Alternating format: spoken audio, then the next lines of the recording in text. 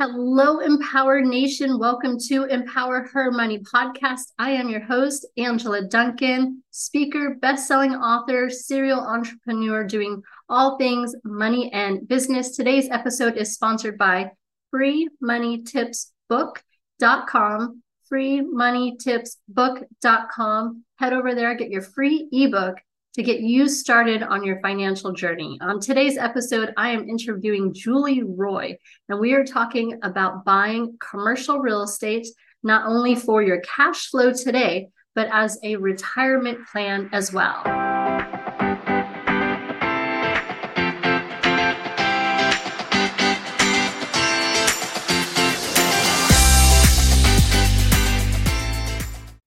Hello, Julie. Welcome to Empower Her Money podcast. How are you?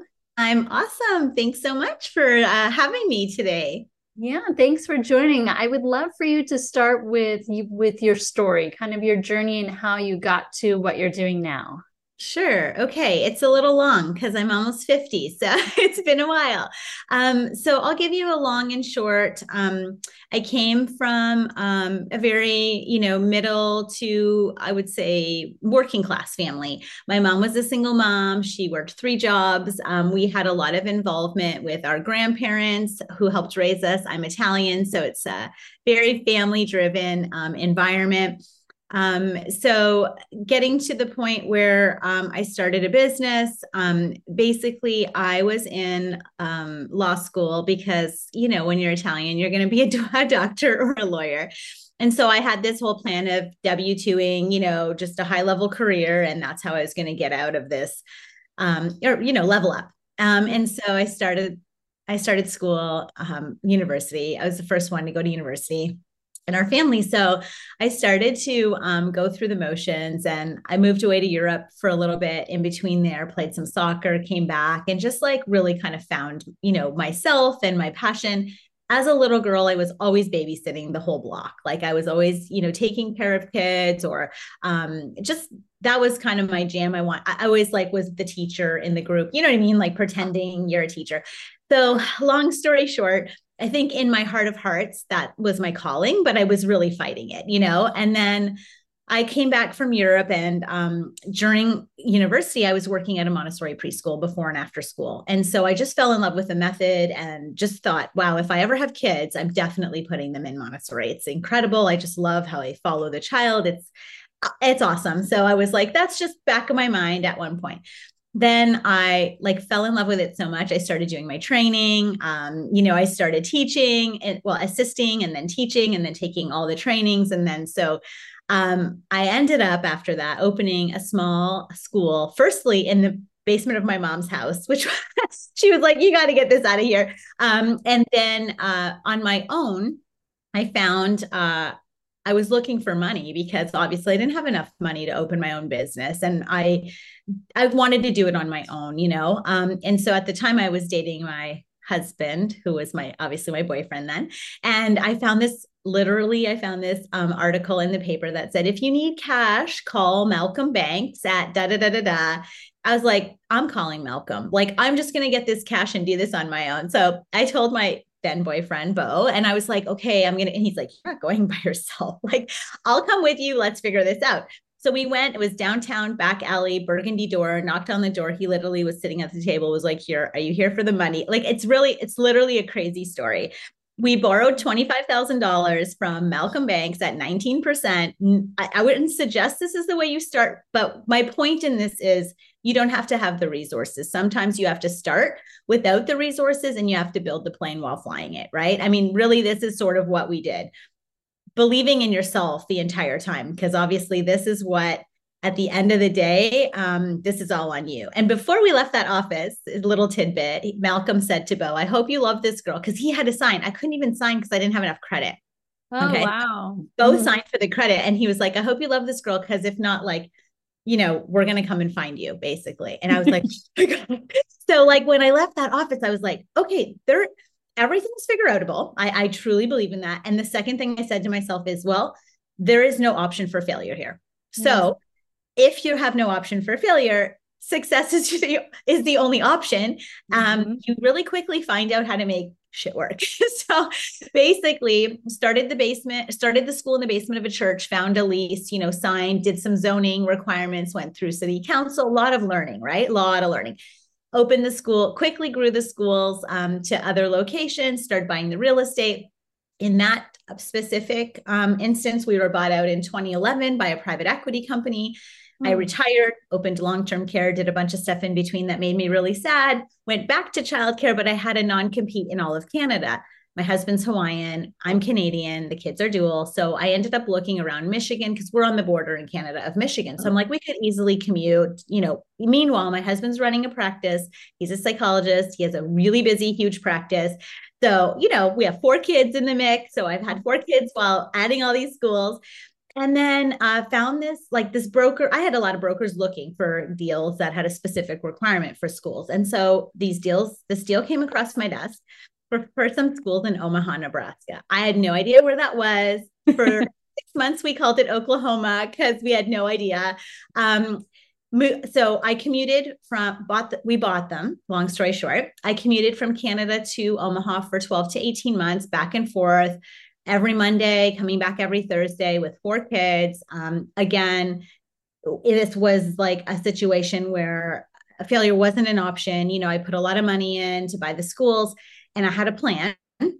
So long story short, our plan was to stay there for 10 years, move our family over, Bo retire. All that happened. We moved over in 2019, except the 10-year plan ended up being 3 years. And we are again scaled the schools in 1/3 of the time, right? Scaled the schools to 10 locations, bought all the real estate. And again, private equity approached us. We sold the businesses to private equity. And what I did was, because we always kept buying the real estate as much as we could, we ended up partnering that deal with a REIT, selling all the real estate to the REIT with 15-year triple net leases in place with corporate tenants, which then kind of really pushed my love of triple net. I mean, I always was a sale leaseback owner. So we always had a triple net lease in place as a holding company to our schools. But this kind of catapulted, obviously, our huge real estate kind of empire now. So long story short, that is the very quick synopsis. I don't know if it was super quick, but it's our story. Yeah. And that's interesting too, because, I'm one of my first careers, I worked as a team as a financial advisor in private equity. And to think that, private equity buys schools too. I actually wasn't aware of that. So that I definitely learned something new there. Sorry about that, Zoom. Oh, that's okay. It sounded like Siri popped in for a second, but I'm on a laptop. Oh, no, I don't have her on my computer, so I'm not sure what's going on. But yeah, so basically that's the thing to sell, being in private equity, selling once is kind of like, okay, wow. But selling twice to private equity and also compressing the timeline from, 10 years. The first sale was 2001 to 2011 to now 2019 to 2021 was the sale. So just figuring out all the things we did wrong in the first 10 years, or what took us so long, organically to build wealth, to mitigate taxes, all the things we didn't know in that first 10-year episode or go around. We really spent a lot of time and money on mentorship for that compression of time in the second sale. I put a lot more time into mentorship for myself as an owner, which we often, I feel like we often have the ownership, like owners always have their mentorship on the background because you're always pushing like in our field for sure, professional development and making sure the schools are doing well and the kids and the quality. And so for us, a big change in mindset was investing in ourselves so we could invest in others. And I think that was really helpful, to anyone listening here that has a small business that wants to scale. I really do feel like there's definite components in scaling that are necessary for platform scaling or for platform exits. Yeah. And the way that you separated that. So if I'm understanding this correctly, the private equity bought the business side of it, but the real estate, you sold it separately. So that's, like double essentially what you were. Yeah. So I basically doubled my equity multiple because now I had this super valuable real estate that had not just brick and mortar. I had 15-year triple net leases from a corporate guarantee that then the NOI is a game changer, right? Like our net operating income on those buildings now, we're just not a brick and mortar that you have to find a tenant for.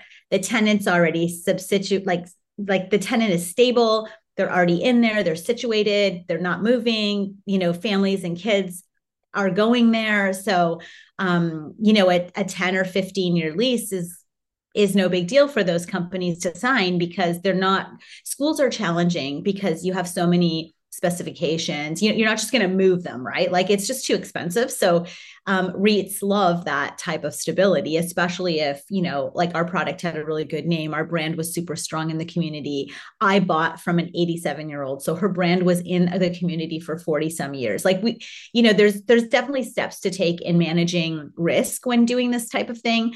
But yeah, I mean, the multiple we made on the first set of schools, it actually was 12 times on the second set. So, I mean, the exit was just that much more grand in the second sale, due to a whole bunch of things I didn't know in the first sale. So yeah, you learn though. Someone was like, Julie needs another try at this. So, I mean, the first one was good too. I'm not complaining. It was just a very different level on the second one, Yeah. And you kind of stumbled upon learning about triple net leases because you wanted to open a school. You never really thought that this could be your trajectory, right?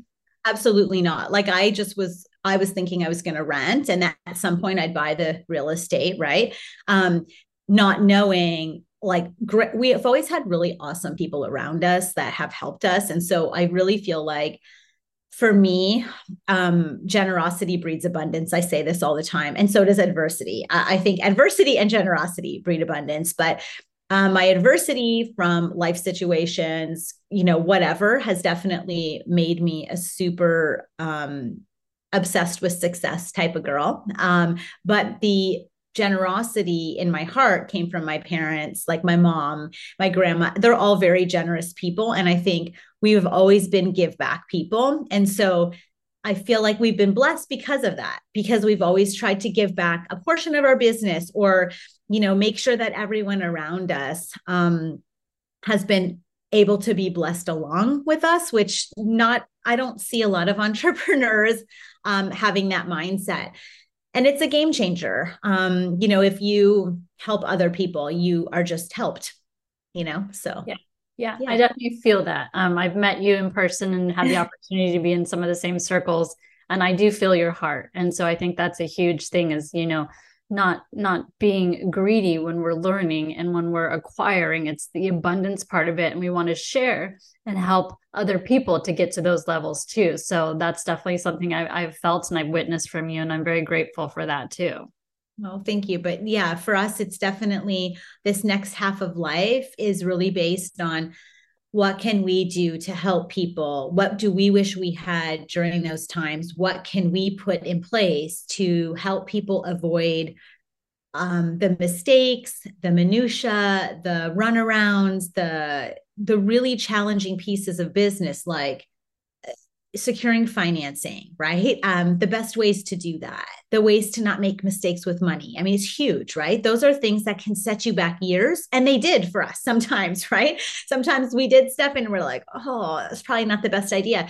So having done a lot of mistakes, and having learned a lot of lessons, we always say in our family, it's not a failure unless you quit. So failures are really just lessons, right? And so we talk a lot about the lessons we've learned along the way, and those lessons have literally catapulted our growth now, right? And so again, adversity, generosity, these are just pieces that they're non-negotiables with us. Good. Yeah, that's awesome.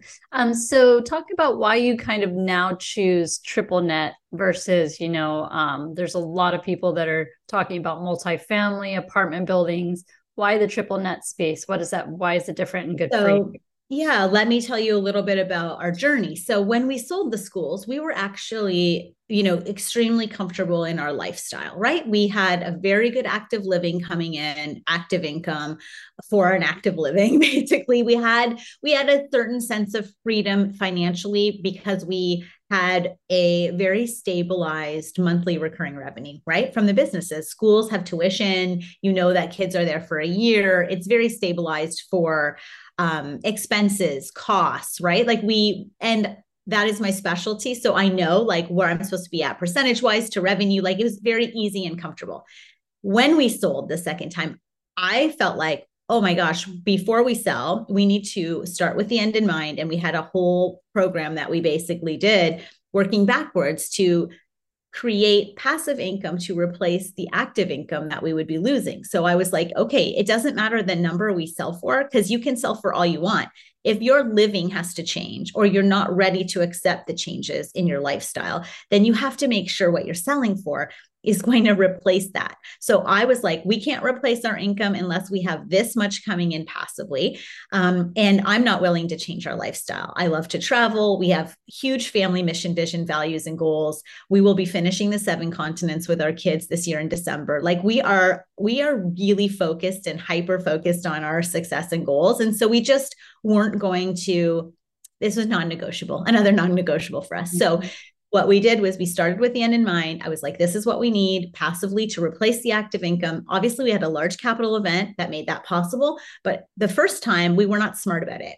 We were not smart about repurposing the money, reinvesting, doing a lot of passive income opportunities. We just didn't know enough. And also in Canada, there isn't the opportunity there is in the United States for things like depreciation, reinvestments, passive income. There's just not the opportunity. So having been here, we put ourselves in the right rooms. My biggest issue was we had a capital gains tax, which was much harder to eradicate, but ongoing, we're going to have this, we needed this active income or this passive income to replace the active. So what happened was we bought a huge portfolio with the real estate side of the sale.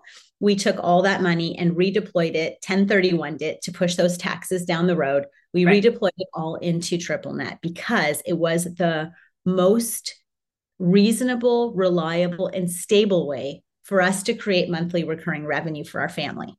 So we took that, say we had 10 locations, each location bought 1 or 2 new places like Starbucks, like CVS, like O'Reilly's, like whatever. So we have a large triple net corporate portfolio we own ourselves, which every month our bank account fills up to whatever we need it to fill up to. And that is a really good stabilized monthly recurring revenue for us. We also had a lot of equity. So that made it really nice because, we have this kind of consistent income. So that was the triple net side. Well, what happened was first year we get all this money. It's great, right? We're getting all this money in our bank account. We're spending like we're normally spending, but now we don't have 10 schools to write off all these taxes and we don't have all this, all this active business. So fourth quarter meeting with our accountant, he's like, okay, you're going to pay just over, 500,000. And I was like, what? We are not prepared for this. Like, what do you mean? This is going to be a yearly thing. So we started to look around quickly for ways to eradicate the tax that we needed to eradicate from whatever was left that we couldn't erase, which was a very high number for us. And I wasn't to give that to the government. Honestly, that I was like, this is hard-earned money. We've worked so many years, 28 years in childcare. Like we are not giving this all away. We have to figure out a way. And so, all the regular answers were, well, I'm sorry, like it just is what it is. Like you should be happy you're paying taxes. And I was like, no, paying taxes. Got in the right rooms with people. My accountant was like, hey, let's, here's 3 things you can do. You can invest in agriculture. I was like, oh my gosh, like I can't even keep plants alive. Oil and gas, which at the time, like I really wasn't interested in because there is some risks in oil and gas investments. And I was like, oh, I just don't want to be super risky, but I'd rather be risky than pay the government. I was still there. And then the last thing is, or you could own, multifamily apartments. And I was like, oh, tenants, toilets, trash. No, please, dear Lord. Like, I don't think that's, so I was like, I really don't know what to do. And he's like, well, you don't have to be the active person in the investment, in the multifamily. And I was like, well, tell me more. So then we started learning about obviously being an LP or a passive investor. So initially that's how we started our multifamily portion of our portfolio. And then, so that helped us. We actually eradicated taxes, not only for that year, but we actually have eradicated also for this year. And we still have a large bonus still for next year. And this year we've done the same. So I think we'll keep passing those savings for a few years.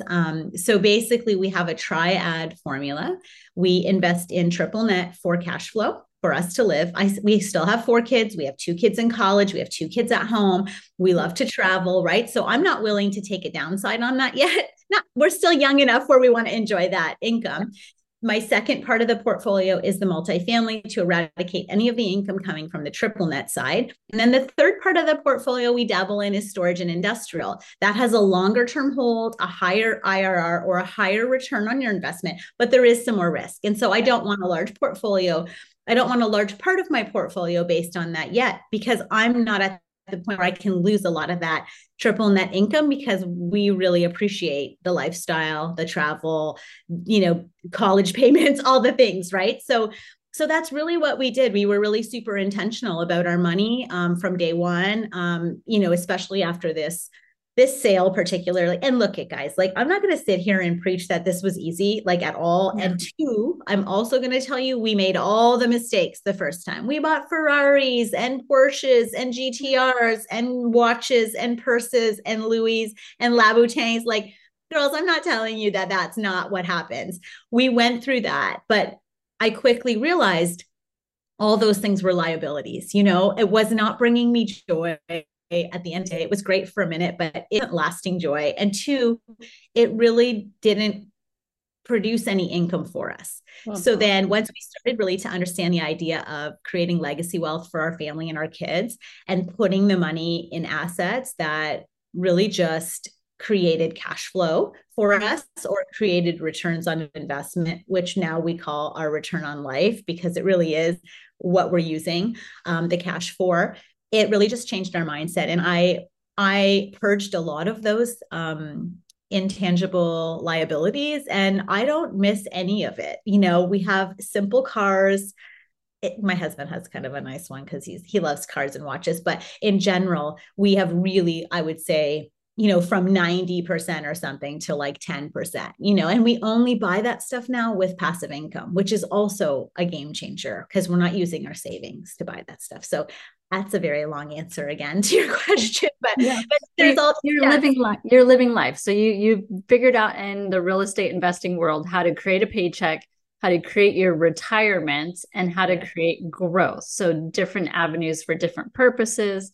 And you shared all of those nuggets on how you've accomplished those. So, and you're right, like, the stuff you can't take it with you. It's the memories with your kids and the traveling with your husband that is just huge. Like, otherwise, why are we doing what we're doing if we're not enjoying it too? That's what it came down to. Like, I think it's age too, right? You kind of go through stages in life where you mature as a human. And I think the 2 things that we always say are, like, we want to create a legacy wealth. We want to create legacy wealth for us and our family and their families, and continued on. So teaching our kids about legacy wealth and what we're doing is so important to us too. It's integral, because if you know and have legacy wealth and your kids have no idea about what that looks like or why, they're going to lose it. Right. So it's really, really important to put time in.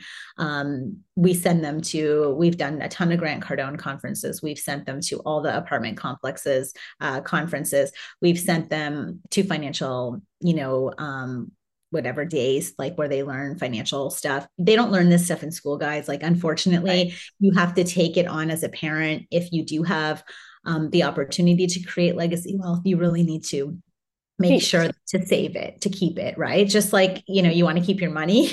It's like keeping your money long-term. So so we do put a lot of time in for that. And like you said, for us, the other thing is experiences with our kids, like doing 7 continents with your kids. Man, some of those times were long and tough, but we did them. And, they always complain, teenagers complain about everything, but they complain about, oh, we're missing this and that because we travel. And then every single time there's a story, it's about travel. So we know that they really do love it down deep, but and just the opportunity to create those memories, like, when you're gone, that's all they're going to have. Yeah. Yeah. And I love that you teach it too, because you're right. The school system definitely fails in that respect. So whatever level of success that someone has, they should always be teaching their children and how to invest and how to create income and find their passion and what do they want to do in life. And then just bringing them along in that journey and being part of it, and then watching them grow too. My daughter's 20. She's in college. She's a marketing major. And I know that she's launching her own company. And I'm there for when she has questions, because, she's still at the age where I don't know everything.